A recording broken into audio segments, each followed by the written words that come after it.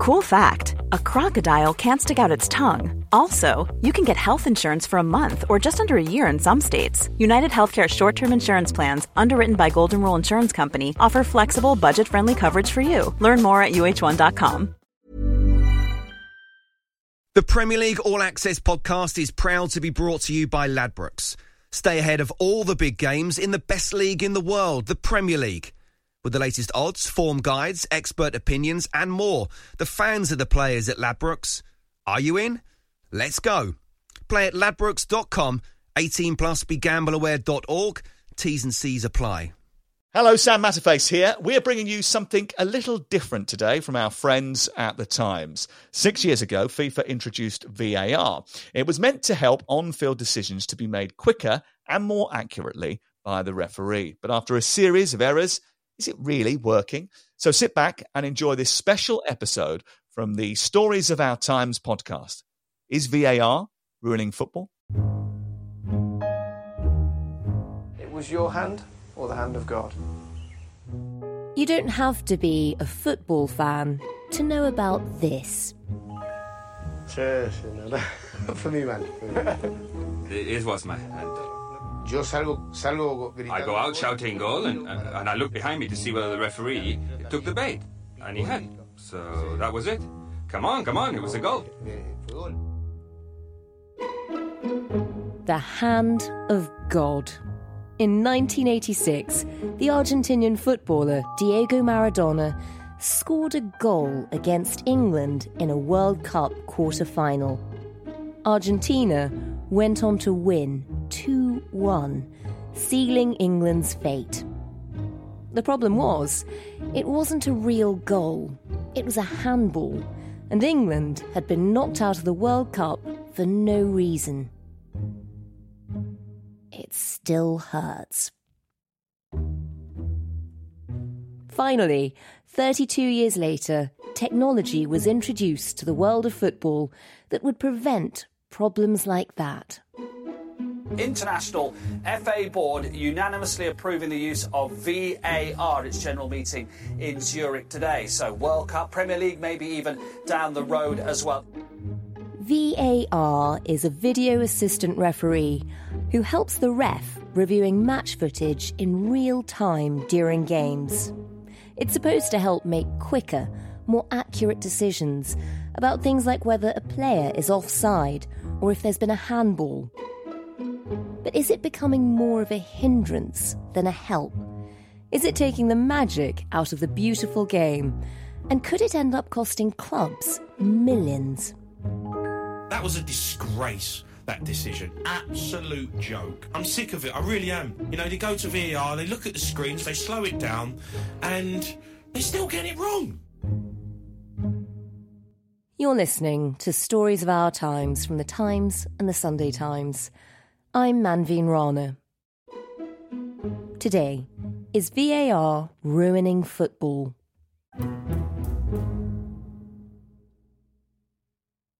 I'm Martin Ziegler, and I am the chief sports reporter for The Times and The Sunday Times. Martin, I want to ask you about one game in particular. This took place in September between Liverpool and Tottenham Hotspur. Just take us back to that moment. This was at Tottenham Hotspur Stadium. Liverpool were the visitors, and it was a pretty important match.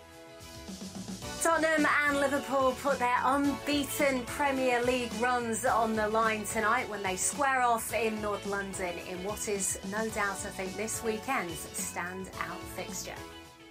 Tottenham were close to the top of the Premier League table. Liverpool were chasing them. So lots at stake and a very, very sort of high-profile game. So you've got the fans out cheering. A huge match expected.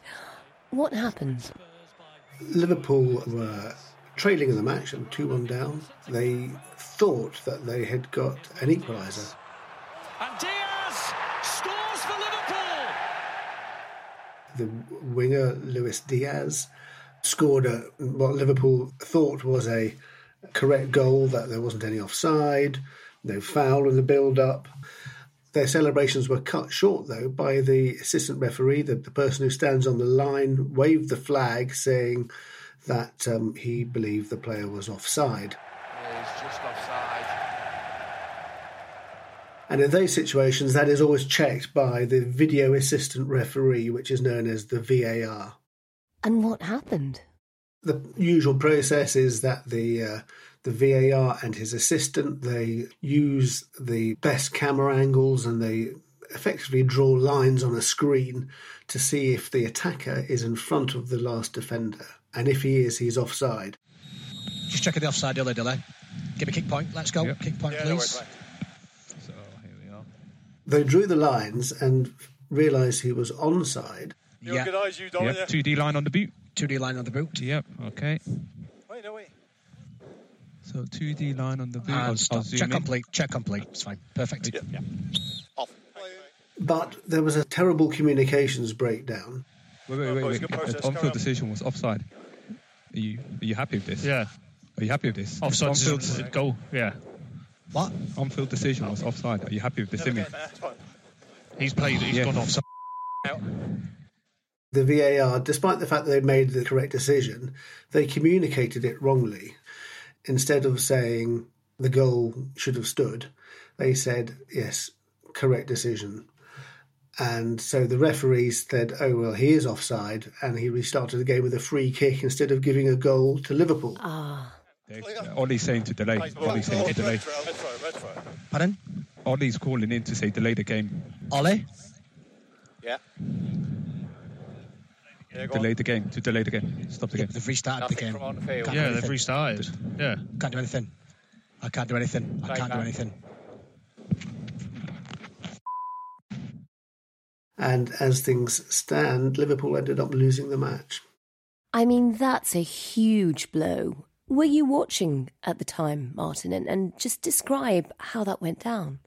I was watching. It was a sort of Saturday evening. And I think pretty soon the TV pundits, commentators, and then, of course, the viewers knew that something was up, because normally the VAR operators release the relevant pictures to show if a player is onside or offside. They weren't released.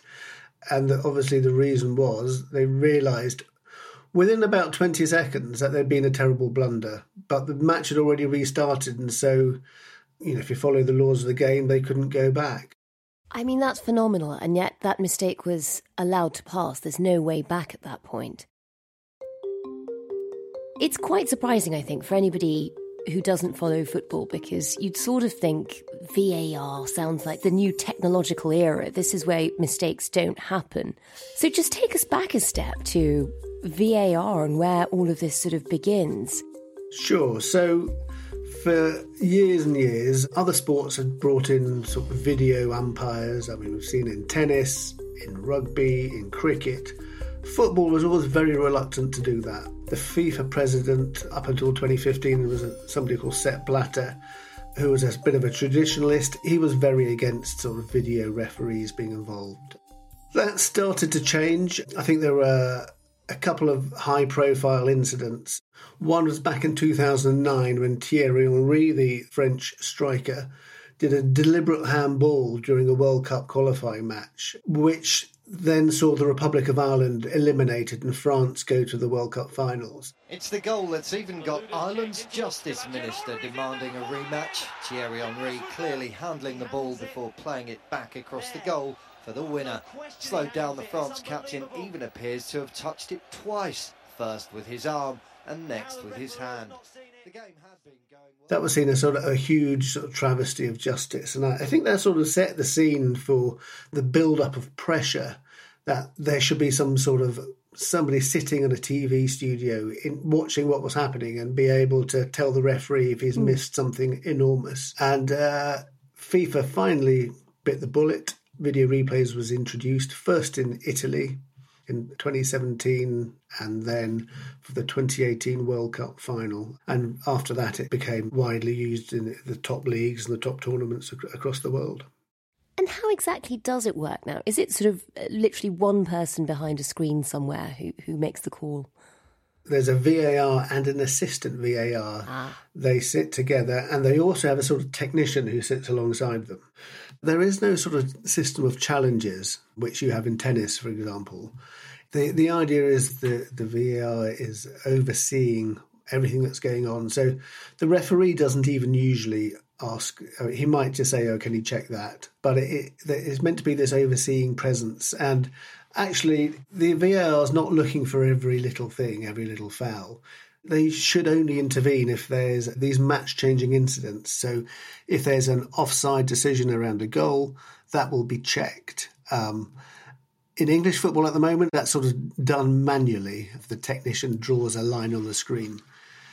Other competitions like FIFA's World Cup and UEFA's Champions League, that's done automatically. The players are actually tracked by cameras and artificial intelligence. Wow. Actually, a message goes directly to the match officials to say that player is offside. You can sort of see why it'd be handy. You've got one ref running around the pitch trying to see everything, and suddenly they've got the ability to call in help. Is it a bit weird, though, because for the first time, rather than just one other person making the decision, it's kind of being done by committee? I mean, do you get disagreements between the VAR, the assistant VAR? Yes, it is a bit by committee. Usually they are both in agreement, but the FIFA have insisted that the referee has the final decision. So if they think there's been a significant error, they'll say to the referee, you need to look at it again. So the referee then goes over to a screen by the side of the pitch and he looks for himself at the video footage. He usually follows the advice of the VAR, but not always. Sometimes he says, no, I'm sticking with my original decision. You've already described the disastrous decision in the Liverpool and Tottenham Hotspur match, but it feels like VAR has been in the headlines a lot recently. Just talk us through all the other errors it's made this season.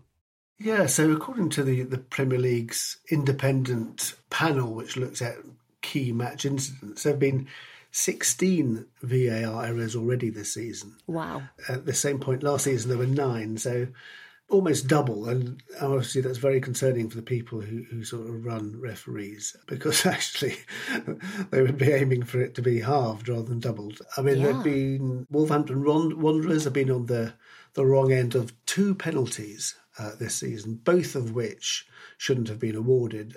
There was a match involving Newcastle United and Arsenal, where there was lots of controversy around the goal that Newcastle scored to win the game. Arsenal released a statement afterwards saying there was unacceptable refereeing, but actually the VAR got that decision right. But in that same match, 2 players should have been sent off. One, Kai Havertz for Arsenal, and Bruno Guimaraes for Newcastle United. Absolutely mad. Just when it was simmering anyway, he has brought it to the boil. It's a stupid challenge. One of them received a yellow card, one of them didn't get anything. And Howard Webb, who's the chief refereeing officer, has since confirmed that actually those should have been red cards. So wow. 2 mistakes in a single match, which is remarkable, really. And there's still lots of controversy about it. Lots of people don't like it because it interrupts the flow of the game. There's lots of delays while the VAR makes its decision, or the referee goes over to watch on the screen, or you're waiting for the offside technology. And the fans are sitting in the stadium, don't know what's happening. Yeah. And it can be up to 5 minutes. Earlier this season it was 5 minutes before a decision was made. We're going to give this 5.5 minutes because that's how long it took for Jay Rodriguez, late equaliser, to be ruled out. It looked like the lines were originally drawn, showing his onside. David Coote, VAR wasn't happy, and they were redrawn. So some people say the spontaneity around football has been taken out of it. You can't celebrate a goal immediately. You have to wait until you get confirmation. Just in case. Yes. And is it true that it's causing more red cards? And if so, why? It certainly seems to have been. This season, there's been, so far this season, 11 rounds of matches. There's been 25. It does seem like they are using the video replay system to be much more strict around what they see as dangerous challenges.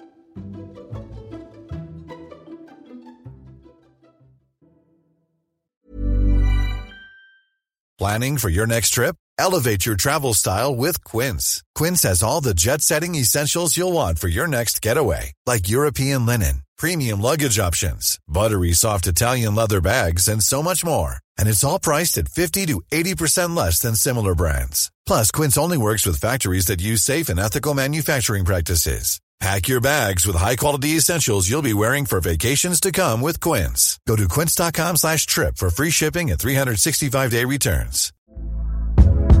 Hey there, it's Michelle Norris. I'm host of a podcast called Your Mama's Kitchen. When I travel, I'm usually looking for a way to find a taste of home when I'm not at home. And one of the things I love to do when I am at home is entertain. And Airbnb allows me to do that. When I was in California recently, I rented a house that had a great kitchen. And when we were sitting around the table, we're all thinking, we're in someone else's house. Someone could be in all of our homes as well. If you have a home, but you're not always at home, you have an Airbnb. Your home might be worth more than you think. Find out how much at airbnb.com/host. The Premier League All Access podcast is proud to be brought to you by Ladbrokes. There's a lot more to those 90 minutes than what goes down on the pitch. With the latest odds, form guides and expert opinions, you'll know the score with Ladbrokes. Odds update on Talk Sport with Ladbrokes. Are you in? Let's go. Play at ladbrokes.com. 18 plus. BeGambleAware.org. T's and C's apply.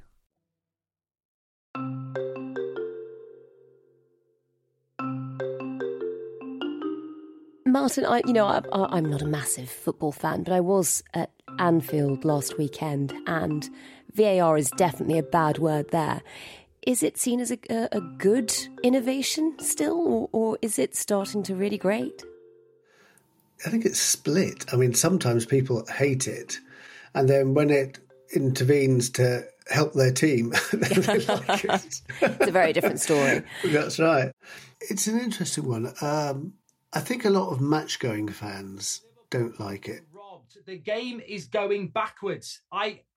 There was times where I wanted to turn that game off. Disgusting officiating. Hal Webb needs to resign. He was brought in to improve VAR, and he's made it worse. As if it was a technical issue, then fair enough. But it's not. It's not a technical issue. It's a people issue, and it's just wrong. There were other issues as well in the match. The trouble with it, if you're a match-going fan, you're sort of the last to know what's happening.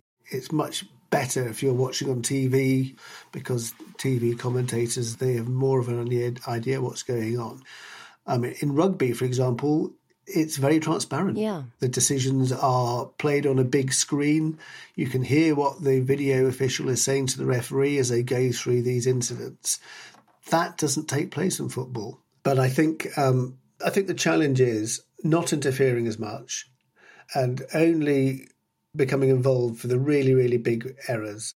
That's so interesting. So it's just completely different as an experience if you're watching on TV. Why does the row around VAR, why does it matter? What sort of difference can it actually make to a club? I mean, you mentioned earlier the Liverpool incident. How much will that have held them back? If that match had taken place when there was no VAR, he would have been flagged offside by the assistant referee and the goal would have been disallowed. The idea of having VAR was to avoid those sorts of on-the-pitch mistakes, and it's very, very difficult sometimes, these close offside calls, to do it with the naked eye, because you have to judge when the ball was kicked, when the player moved. It's split-second stuff. And it's very, very important for football clubs, because we're talking 1 point or 2 points that decision costs you. That can mean millions and millions of pounds, tens of millions of pounds potentially, if it means qualifying for the Champions League, winning the title, being relegated. And that's why people feel it's so important to get these decisions right, and that's why they want to have VAR, and that's why there's such consternation when actually the VAR fails to do its job. Yeah. And I can imagine that for referees, who also have to make very difficult split-second decisions, in some ways this must be like a godsend. Do you think, though, it's slightly changed the way they referee? They do like it as a sort of safety net. I think what now happens is that they might let the game run, and then sometime later, if the goal is scored, then they can refer back to the VAR. So there was an incident last weekend, actually, where, again, Liverpool were involved. They're going to have a check. They're going to have a good long check because there was bodies falling everywhere.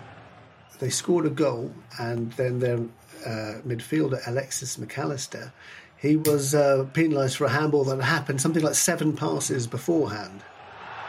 Goodness me. What on earth?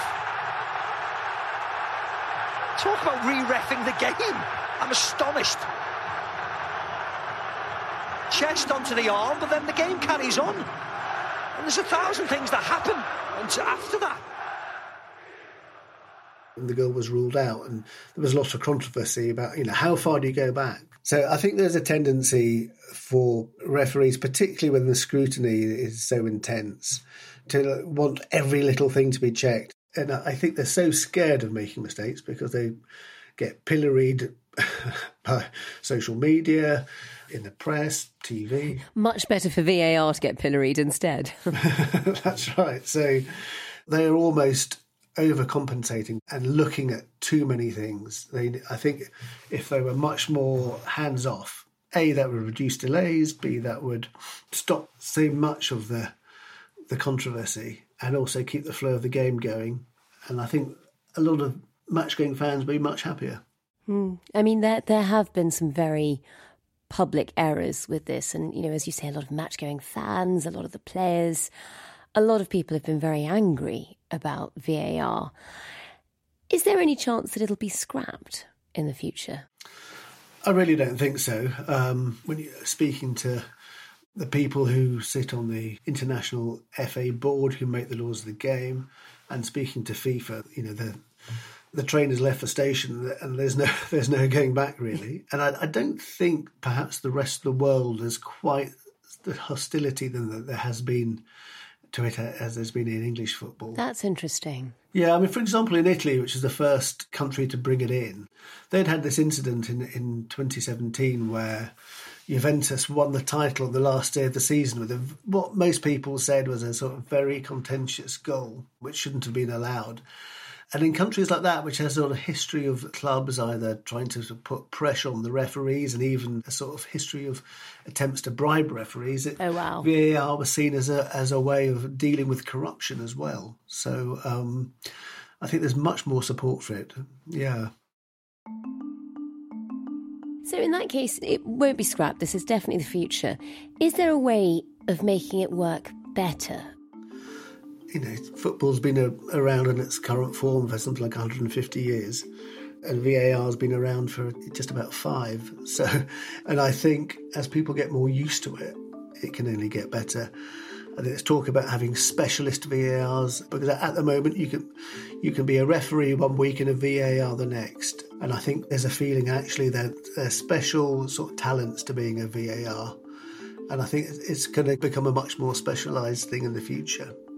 But there's always going to be this issue, I think, around the subjectivity. Was that a penalty? How much contact was that? How serious a foul was that? Footballing controversies have always been there, and I don't think VAR is going to get rid of that. But I do think, generally, we're not going to see the outrageous mistakes we've seen before. And I think that's probably what football can hope for as being the best outcome.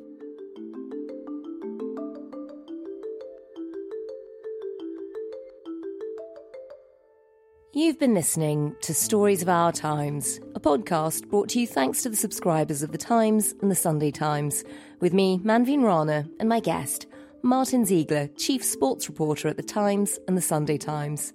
You can find all of Martin's work at thetimes.co.uk or in print. The producers today were Olivia Case and Oliver Adamson. The executive producer is Kate Ford, and sound design was by Hannah Farrell. If you'd like to hear more football news and analysis, then do have a listen to our sister podcast, The Game, which comes out on Mondays and Thursdays. If you'd like to get in touch with us about anything you've heard on this podcast or with any ideas for stories you'd like us to cover in the future, then do drop us an email at storiesofourtimes@thetimes.co.uk. Thanks for listening. Have a lovely weekend.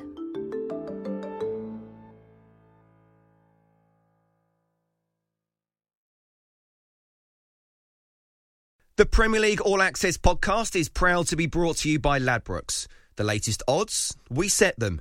Form guides, we've got them. Expert opinions, we share them. The best fans in the world deserve the best. Be match day ready before the whistle blows with Ladbrokes. Odds update on Talk Sport with Ladbrokes. Are you in? Let's go. Play at ladbrokes.com. 18 plus. BeGambleAware.org. T's and C's apply.